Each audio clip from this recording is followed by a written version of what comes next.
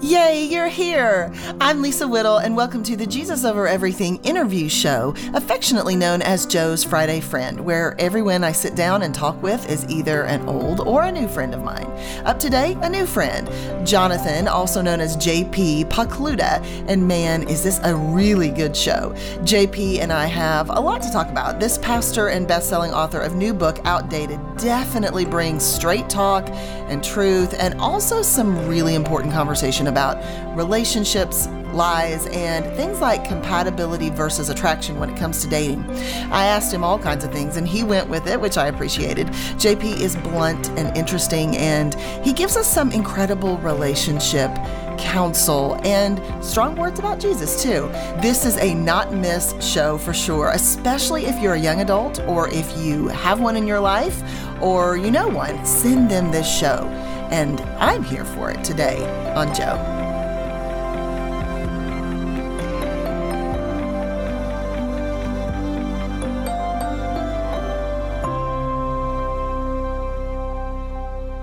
So right off the bat, I have to tell you something you've probably been told maybe a time or 12. You have like a cool DJ voice. Have you ever had someone say to you, like, you should be yeah, of course you have. It changes though. Like there's, sometimes like this week, I feel like my voice is kind of hanging on by a thread a little bit because I've overdone it in the area of speaking. And so it gets a little bit more Barry White-ish in those times. How can that be bad? How can Barry White voice be bad, though? That can't be bad. Yeah. You just never know. But yeah, no, thank you for that. No, it's awesome. I love it. It's super, super good. I was like, the first time I heard you, and I don't even know where it was, like on some kind of clip or something, I was like, he's got a cool, it could be a DJ voice. So that's neat. Love it. Also, okay, so hang with me because I'm going to get to something, but it's going to take me a minute to get there. So you might be like, where's she going with this? But it's going to get back to you. So my daughter's a senior in high school. We live in North Carolina, but Baylor came to recruit at her school last year. And ever since then, it's been her number one. For whatever reason, I'm in deep mourning over it, but she loves it. She loves it, absolutely loves it. So we went and visited the campus earlier in the school year, and we went to dinner with some kids from there, and they started telling us about Pastor JP. And so I'm like, oh, that's cool, whatever. And then we take a tour of the school, and the girl who's giving us the tour tells us about Pastor JP. And so I'm like, who is Pastor JP? I have to tell you, I didn't know you. I had no idea. And then I finally put it together, and I thought, I want to talk to this Pastor JP. Well, here we are. Yeah, but I had no idea you had a book coming out, but it was all very serendipitous. How much do you love serving the kids at Baylor, sort of as a local pastor there? I know there are other pastors in the area, but you do serve a lot of Baylor kids. Yeah, there's amazing pastors in the area, much, much more amazing than I. My passion is young adults. And so college, that post-college 20s and 30s. So I'd led a ministry for 12 years, Lisa, in Dallas called The Porch. And it's based in Dallas, but we really had 20 campuses around the country. And I believe that young adults are the future of the church. And so I wrote a book, Welcome to Adulting, and then wrote a book, Welcoming the Future Church, which really that's the premise. That's to ministry leaders about essentially how to lead a young adult or college ministry, because I think they are often overlooked by the church when they're really the most powerful force within the church. And I can expound on that if needed, but I have a huge passion and love being in a college city and love just what God is doing through the students at Baylor University. Well, it's awesome. I mean, I know you're pouring in a powerful way because these kids were lit up, talking about, and it was funny because they were saying, now he's really blunt. He's really to the point. He's really, sometimes he tells us things that are uncomfortable. And, as a parent, I'm like, oh, I'm all in here because, first of all, I'm blunt and I'm very to the point. So I'm thinking, and as a parent of college kids, which this isn't my first rodeo with a kid going to college, but I'm sitting here thinking to myself, this is the kind of pastor that you want your kids in college to have, Yeah. honestly. Well, I hope So so. I love that influence there, and think it's amazing. I love what you're doing there. Thank you, friend. Uh, yeah, I love how you serve not just students, but people online as well. So you do a Q&A. Is it a Q&A Friday Yeah, on your Instagram? Friday Q&A. And so I'll Friday take, Q&A. Yeah, that sounds better. Yeah, yeah. Friday Q&A. Yeah. It's that Friday Q&A, that Thank Friday you. Q&A. Yeah. Yeah, I wasn't going to ask you for the jingle, but Yeah. I prefer that. So that's good. Also, did you sing? So were you a singer at a different point in your life or something? Because you sing well as well. No, I don't. I just kind of got that Friday Q&A. I can sing one line in tune, and then it will go off after that. Okay. So that's all we ask. But the first day that I hopped onto that Friday Q&A, here's what you covered: smoking weed. Is it a sin to drink? If churches should market, and should pastors quit selling books? I mean, this was the first time that I hopped onto there, and I loved it so much. Have you always been? I mean, this is kind of a dumb question because it's like I already kind of know the answer, even though I don't know you at all. But have you always been that straightforward guy, that very blunt person? I don't know if I've always been that. Probably not, because I became a Christian at 21, and so before that I was manipulative and worldly and just a lot of bad things. But as I talk to people about reaching the next generation, my first point, and I kind of have a message that I give on that, and my first point is lead with authenticity. That nobody wants to follow a replica of their favorite celebrity pastor. Like, people want truth between the eyes, and they want it with love, and the church has whiffed throughout history on the balance of truth and love and truth, and how do we do that well. But I think clarity is kindness, and I think leaders remove confusion. And so as I answer questions, especially in the format of Friday Q&A, where it's a short form answer, you have to get to the point. And so it's not the most pastoral, most compassionate. I mean, that's going to be criticism of me in that Friday Q&A is, wow, that could be really nuanced. And they're right. It could be. I just have to answer on a tiny little screen in 15 seconds. And so I'm going to give the answer, and hopefully they have places where they can have that conversation. Yeah, and I think you do a good job of saying, like, look, this is a conversation that is a longer conversation.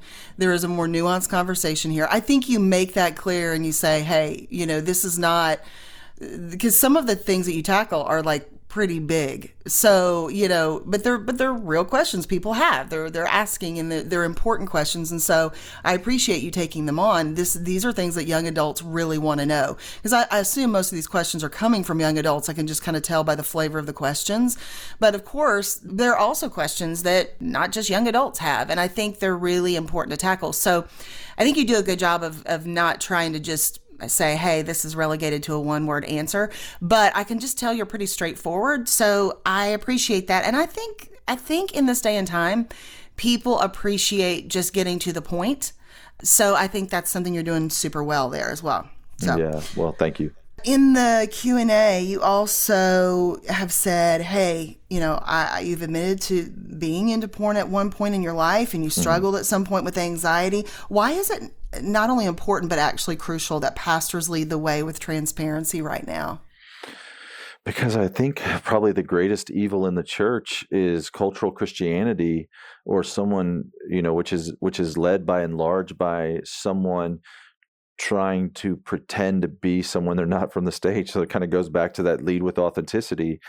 I don't. That's a miserable game, to try to get in front of a bunch of people and pretend to be perfect. I spoke at a seminary once, and I talked on pornography. Actually, I talked on leading with authenticity. Was one of the points, and I shared this story about pornography. And afterwards, the feedback from the time was just like, hey, you can't say that word in a mixed gender audience. And as a pastor, you need to present to be holy and all these things. And as I was reading that feedback, Lisa, I began to weep, literally was moved to really sad emotions, because I just thought they will never reach them. They will never reach the next generation. as they try to pretend to give the appearance of holiness rather than to pursue holiness by clinging to Christ and being honest about their own depravity. Like that's what builds a bridge. Brene Brown talks about vulnerability being one of the empathy being one of the most powerful forces in the world, and just the power of the words "me too." And so I want to lead with that. I mean, there's a reason why the scripture preserves the verse that Jesus was tempted in every way that we are, but did not sin, because we can relate to somebody that was tempted in every way that we are.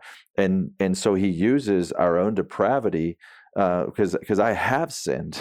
Actually, I've been tempted in every way you are, and in many cases have fallen, or have made poor choices in the midst of that temptation, and have regretted it, and have found grace in Christ, have found the freedom that the cross offers, and it's almost like I was in a cage of pornography, sexual addiction, drug use, alcoholism, long list of vices. I was in a cage of those things that I had willingly walked in, and then the door shut behind me and I was trapped.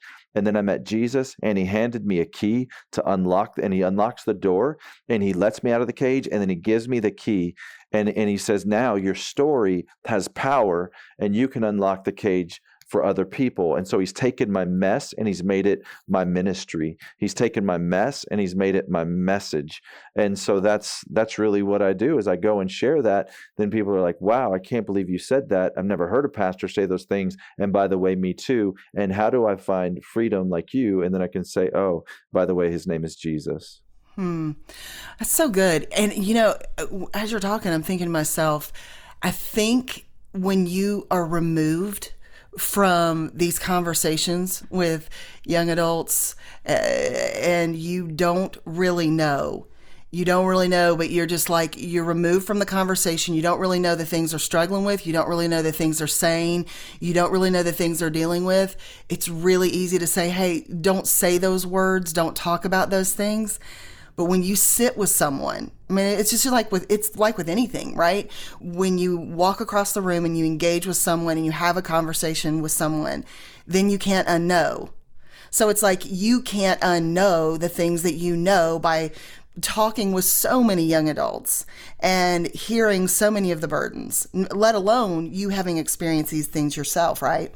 So it would do a disservice for you to get up there and then just not go for it, I guess is the way that I would say it. Not talk about the things that you know. Well, even atheists has said, how much do you have to hate someone to not share truth with them?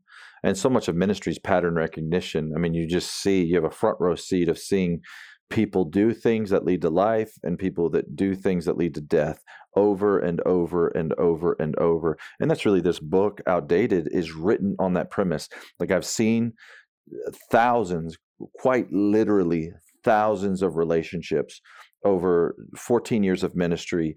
And I see people who date in a way that God blesses and honors, and they pursue him, and they spare themselves heartache and heartbreak and all of the shrapnel that comes from dating the way that the world does.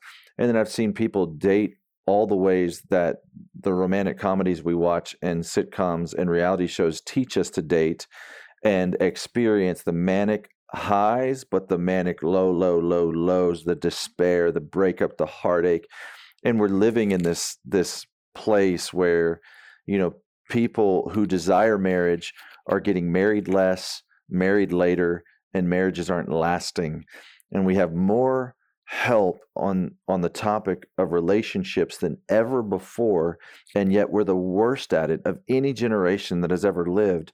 And so I'm just kind of standing on this soapbox of scripture and truth and saying, man, something has to change. Like our world is being divided and destroyed slowly, one relationship at a time. And so to fix it, to change the world, I'm suggesting, really, God suggests, I think, let's start when boy meets girl. Let's start at the genesis of a relationship. Yeah. Okay, so I want to talk about the new book, Outdated. First off, you're running an arranged marriage contest. Okay, yeah. You knew I had to talk about that. Yeah. That is so fascinating. Okay, so I tried to get my very eligible 20-year-old son to apply, but he was like, Mom, you're nuts. He was like, no way I'm going to do it. But I just have to tell you, JP, if you know of a girl, I am so here for this. And I think a mother setup is actually perfect. I see nothing wrong with it. I think it's perfect. I think you and I together could set him up and it would be so great. You're like, I don't have time for that. But listen, he did not apply for this contest, but he's a it's not perfect too late. candidate. Yeah. JonathanPokluda.com, JonathanPokluda.com. Have him fill out the application, and I'll just tell you, I got a lot longer list of females than I do males, so he'd have a good chance of winning.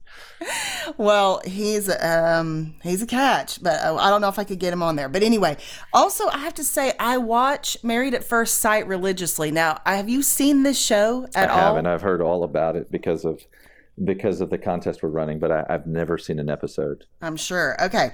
Well, it's fascinating. But okay, so is your premise that compatibility is more important than initial attraction then? No. My premise, honestly, is that compatibility in some ways is a farce, that no two sinners are compatible, that given to our flesh, we will only repel. And so, these are big statements. So let me just, I may have a minute of landscape of course. here. Yeah. Think about this, because people push back. So I'll build my case here and just say most people approach marriage like they can marry anybody they want to in the world.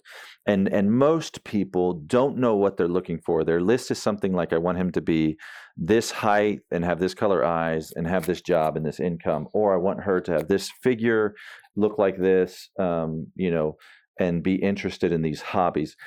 And so they can choose based on that criteria, and the vast majority of marriages fail. So about a divorce rate somewhere around 50%, maybe a little bit lower. And then you have this significant number of people who remain married, but they're not happy. And so if most marriages end, and divorce doesn't happen flippantly, like a divorce represents months of no intimacy, of being called names, arguing, not being happy, to the point where you stand before a judge and say, I no longer want to be married to this person, right? That doesn't happen overnight. And so then you got that's half of them. And then you have this other, we're just going to be roommates because I can't stand you, but I don't want to divorce you for whatever reason. And so most marriages fail. And so I'm just saying, like, people don't know what they're looking for. That's what we learn from that very simple statistic. And yet you look at arranged marriage still has the lowest divorce rate. And so let me go on record. Now, don't steal this soundbite. I have a fan of arranged marriage. It's the only biblical model we have in the scripture. But this is what I mean by arranged marriage. I don't mean married at first sight. What I do mean is, Song of Solomon says their friends and family praised their love more than wine, or they appreciated the way that they went together more than the party. And so your friends and family saying, hey, I know you and I know them, and I think y'all would be good together. Like that's what I think a modern arranged marriage is. So all I'm doing in this contest is like, I don't have any interest in making someone get married or, married at first sight or anything like that. It's not that. But I can look through these candidates. I can look through the way they answer these questions. I can interview some of them and then kind of come to one guy and one girl where I say, I think that you guys would be great. A great couple. I think you would be a force to be reckoned with in ministry. And the lie, or the thing that no one wants to believe, is that marriage is much more practical than anybody wants to believe. Most people, when they're searching for a spouse, what they're really looking for, like if they were to be completely honest with you, is they're looking for a feeling. They're looking for someone who makes them feel a certain way. And then really, if in that feeling, that moment of having that feeling, they make the vulnerable decision to say, I'll spend the rest of my life with you, before the feeling fades, then they're married, right? Because in reality, you have those feelings for a lot of people throughout your life. It just, whenever those feelings fade, you end the relationship with them. You say, I'm no longer in love with you, or I have feelings for somebody else. That's not training for marriage. That is training for divorce. Because any two people who marry each other will at some point in that marriage, if given enough time, no longer feel for each other at some point, right? They're going to wake up and say, you are so much on my nerves right now. You have really annoyed me. And they have to have something else that kicks in at that point called a commitment, saying, hey, I don't feel in love with you right now, but I made a promise before God and before these people that I would partner with you for a lifetime. And so I'm going to honor that promise regardless of how I feel. This is all so true. I can say this because I've been married almost 26 years. Everything you're saying is true. And when you said it's much more practical than people think, it's true. I mean, it really, really, truly is. And people are looking for that feeling, chasing the feeling.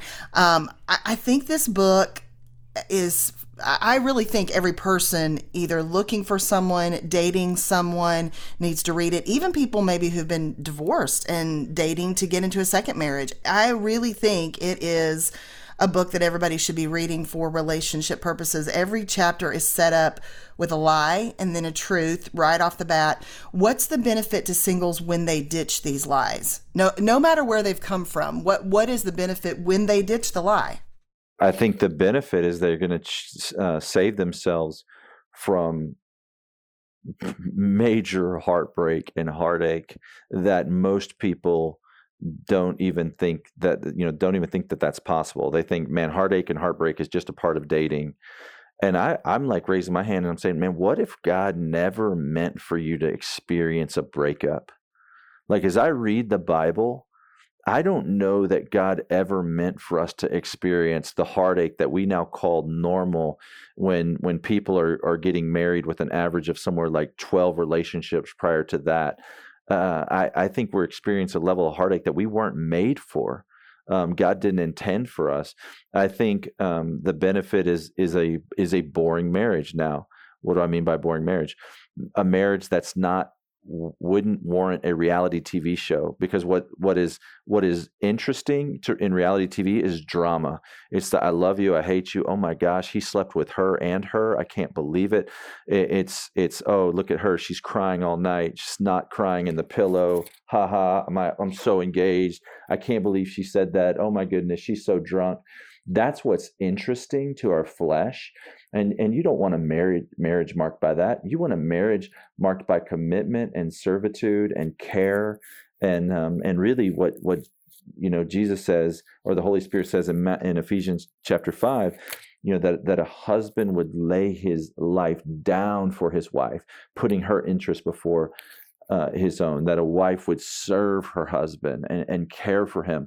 1 Peter 3, that he would live with her in an understanding way, being considerate of all her desires, right? This is the kind of marriage that we want. That's the benefit of doing this the right way. Most people have just lost hope of that. And so where I get to say is like, man, I've done things all the wrong ways. I've sat in the muck and the mire of the consequences of my choices. And I've experienced the redemption and the grace of when we do things the way that God desires. And I've found life there. Not only that, but I've seen the likes of thousands of relationships. I've done dozens of weddings myself and seen, what works for people. And I'm just saying God's way is better. Absolutely. When you said a boring marriage, the first thing, even before you said the word drama, I literally wrote down drama free, because that's the truth of it. And I love this sort of making a case for a boring marriage, because to me, a boring marriage is the best marriage, because it is so rich, so full. Drama free, not meaning never having complications, because you and I both know, having had long marriages, that there are always things to work through. There are always complications, but that's different from this constant drama that we're talking about, that I think, in some ways, kids are not believing that you can actually have a marriage that is stable and still really rich and fun, And so I love that you're making the case for it. In my latest book, Jesus Over Everything, I talk about holiness over freedom. And This is really the case I make in that chapter, that the irony of what I call human imagined freedom is we often become enslaved by the things we are free to do. I say the same thing, and welcome to adulting. Let's go.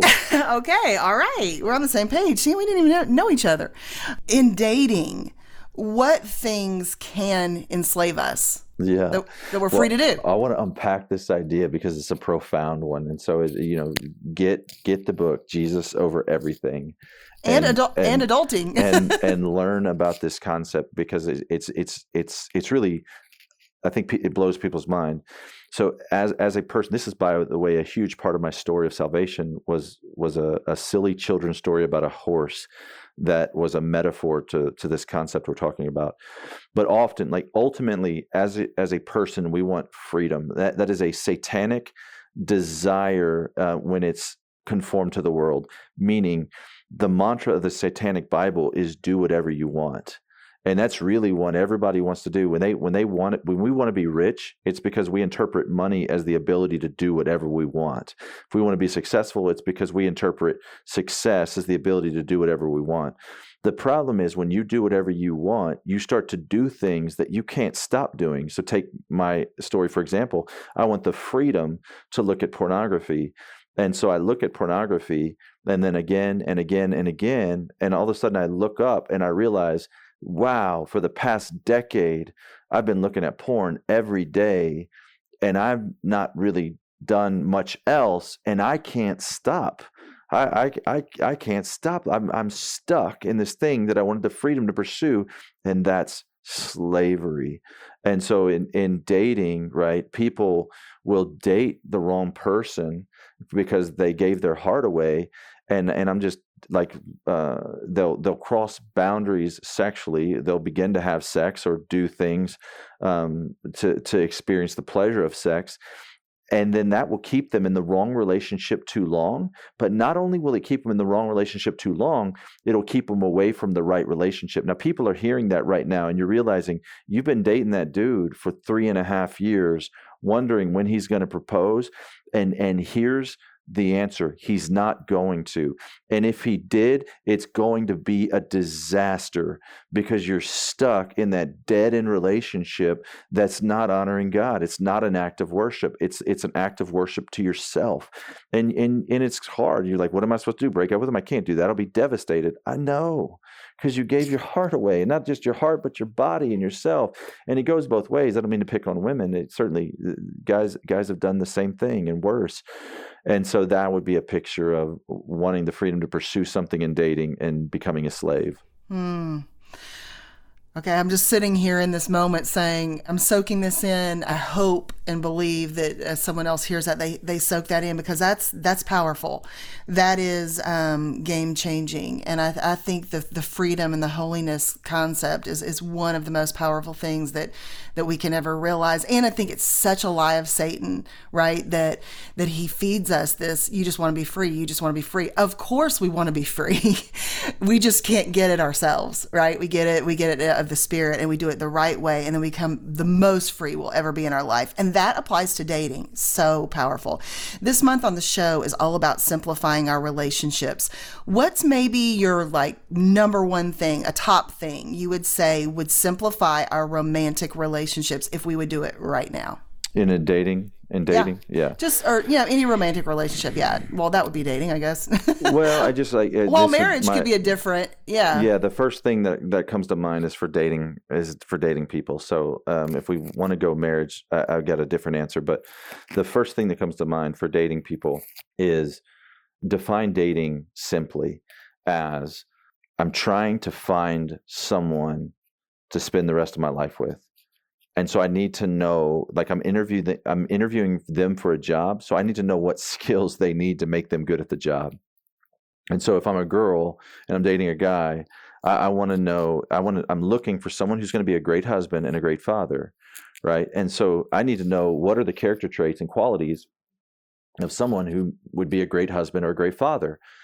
And then I need to know what experiences I need to have with this person to identify if he would be a great husband or a great father. And it's that simple. Like that is dating. It's the job interview. So how can I find out as quickly and effectively as possible if he would be a great husband or a great father? And if I'm dating someone and I'm convinced they'd be a great husband or a great father, then hopefully I'm to a place where like, we should get married. And we say, well, what if there's not chemistry? And I say, well, it depends. Like, I don't think you need to be a martyr. Like, I don't think you need to marry someone you can't stand, but I also wouldn't overvalue chemistry and attraction, because the scripture says charm is deceitful and beauty is fleeting. Right. And so there has to be something else we look for, because those two things, chemistry and attraction, fade. And so there has to be something else to carry us beyond that. So if I was to summarize that, how do I simplify dating? It's know what you're looking for and know how to identify if they are what you're looking for. It's that simple. Yeah. Let me ask you this. Okay, so as you say that, this comes to mind. So do you think that most of the time, then if you were to say that, you were to say know what you're looking for, would most people, or a lot of people, would they know that they needed to look for what's going to make a great husband, what's going to make a great father? I mean, I think some, or other way, wife and mother, whatever. Or would they more say, I'm looking for someone to have fun with, someone to travel with? You know what I mean? Yeah, there's a whole chapter on this in Outdated. Most people are looking for a feeling. I'm looking for someone who makes me feel a certain way, whether they realize it or not. And yes, most people today date for fun, even in the church. It's like, well, I'm just dating for fun. I want to experience the manic highs and manic lows of dating. In fact, we get addicted to it. Then I would say, stop dating for fun, date for purpose. And when you date for purpose, it's a lot of fun. When you date for fun, it's a lot of friction, a lot of heartache, a lot of heartbreak. So date for purpose. Date on purpose, not for fun. That's good. I love that. Okay, amazing. All right, we're going to do this really quick. Just give me kind of your first response thoughts here. Most awesome place you've ever traveled? I'm going to say Israel and Jordan, and even more specifically, Petra. That'd be hard to top. Most scared you've ever been? One time, I thought I was having a heart attack. It's kind of in the throes of an anxiety attack. And I was driving down the road, my left arm went numb. And I thought, all right, this is it. Like, this is where I meet Jesus, right here on the side of this road. It's not how I thought it was going to go down. Oh man. I was fine. That's scary. Yeah. Have you gotten that checked out? Because that's not good. Or are we still just plugging along? No, I went to the hospital and I was fine. I think that's the most scared. That's the first thing that comes to mind. Yeah. All right. What gives you hope right now? The cross and the empty grave. I mean, I'm going to die and be with God forever, and in eternal riches and glory forevermore with Jesus. And so that reality gives me hope. I think young people in the church that get it and they want to give their lives for the sake of Christ, they want to take up their cross and follow him. That gives me hope. All right, friend, this is my last question. I ask it of every single guest. What is the last thing you'd say about Jesus if you could only say one more thing? Yeah. He's the way, the truth, and the life, and no one gets to the Father except through him. And so every religion out there has statements of exclusivity. Christianity is an exclusive, has an exclusive way to salvation, but it is the most inclusive of all the religions, as Jesus has his arms open wide, saying, I did this for you to pay your way in. The only thing that anybody can do in hell is pay for their sins forever. That's the only to-do list in hell, pay for your sins forever. And the only person who doesn't go to hell is the person whose sins have been paid for. So every sin will be paid for either in hell or on the cross. And I choose to believe that Jesus paid for my sins on the cross. So therefore I don't have to pay for them in hell. I'm going to be with him forever. And I walk in that confidence. And that's why I have hope. That's so good. Thank you so much for being with me today, JP. It's been an honor and it's been a great conversation. I appreciate it so much. Yeah, friend. Thanks for having me on.